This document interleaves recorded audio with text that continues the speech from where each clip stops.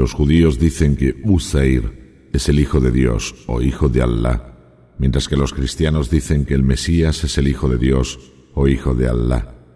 Tales son las palabras que salen de sus bocas imitando lo que decían quienes rechazaron anteriormente la verdad. Que Allah los destruya y los expulse de su misericordia.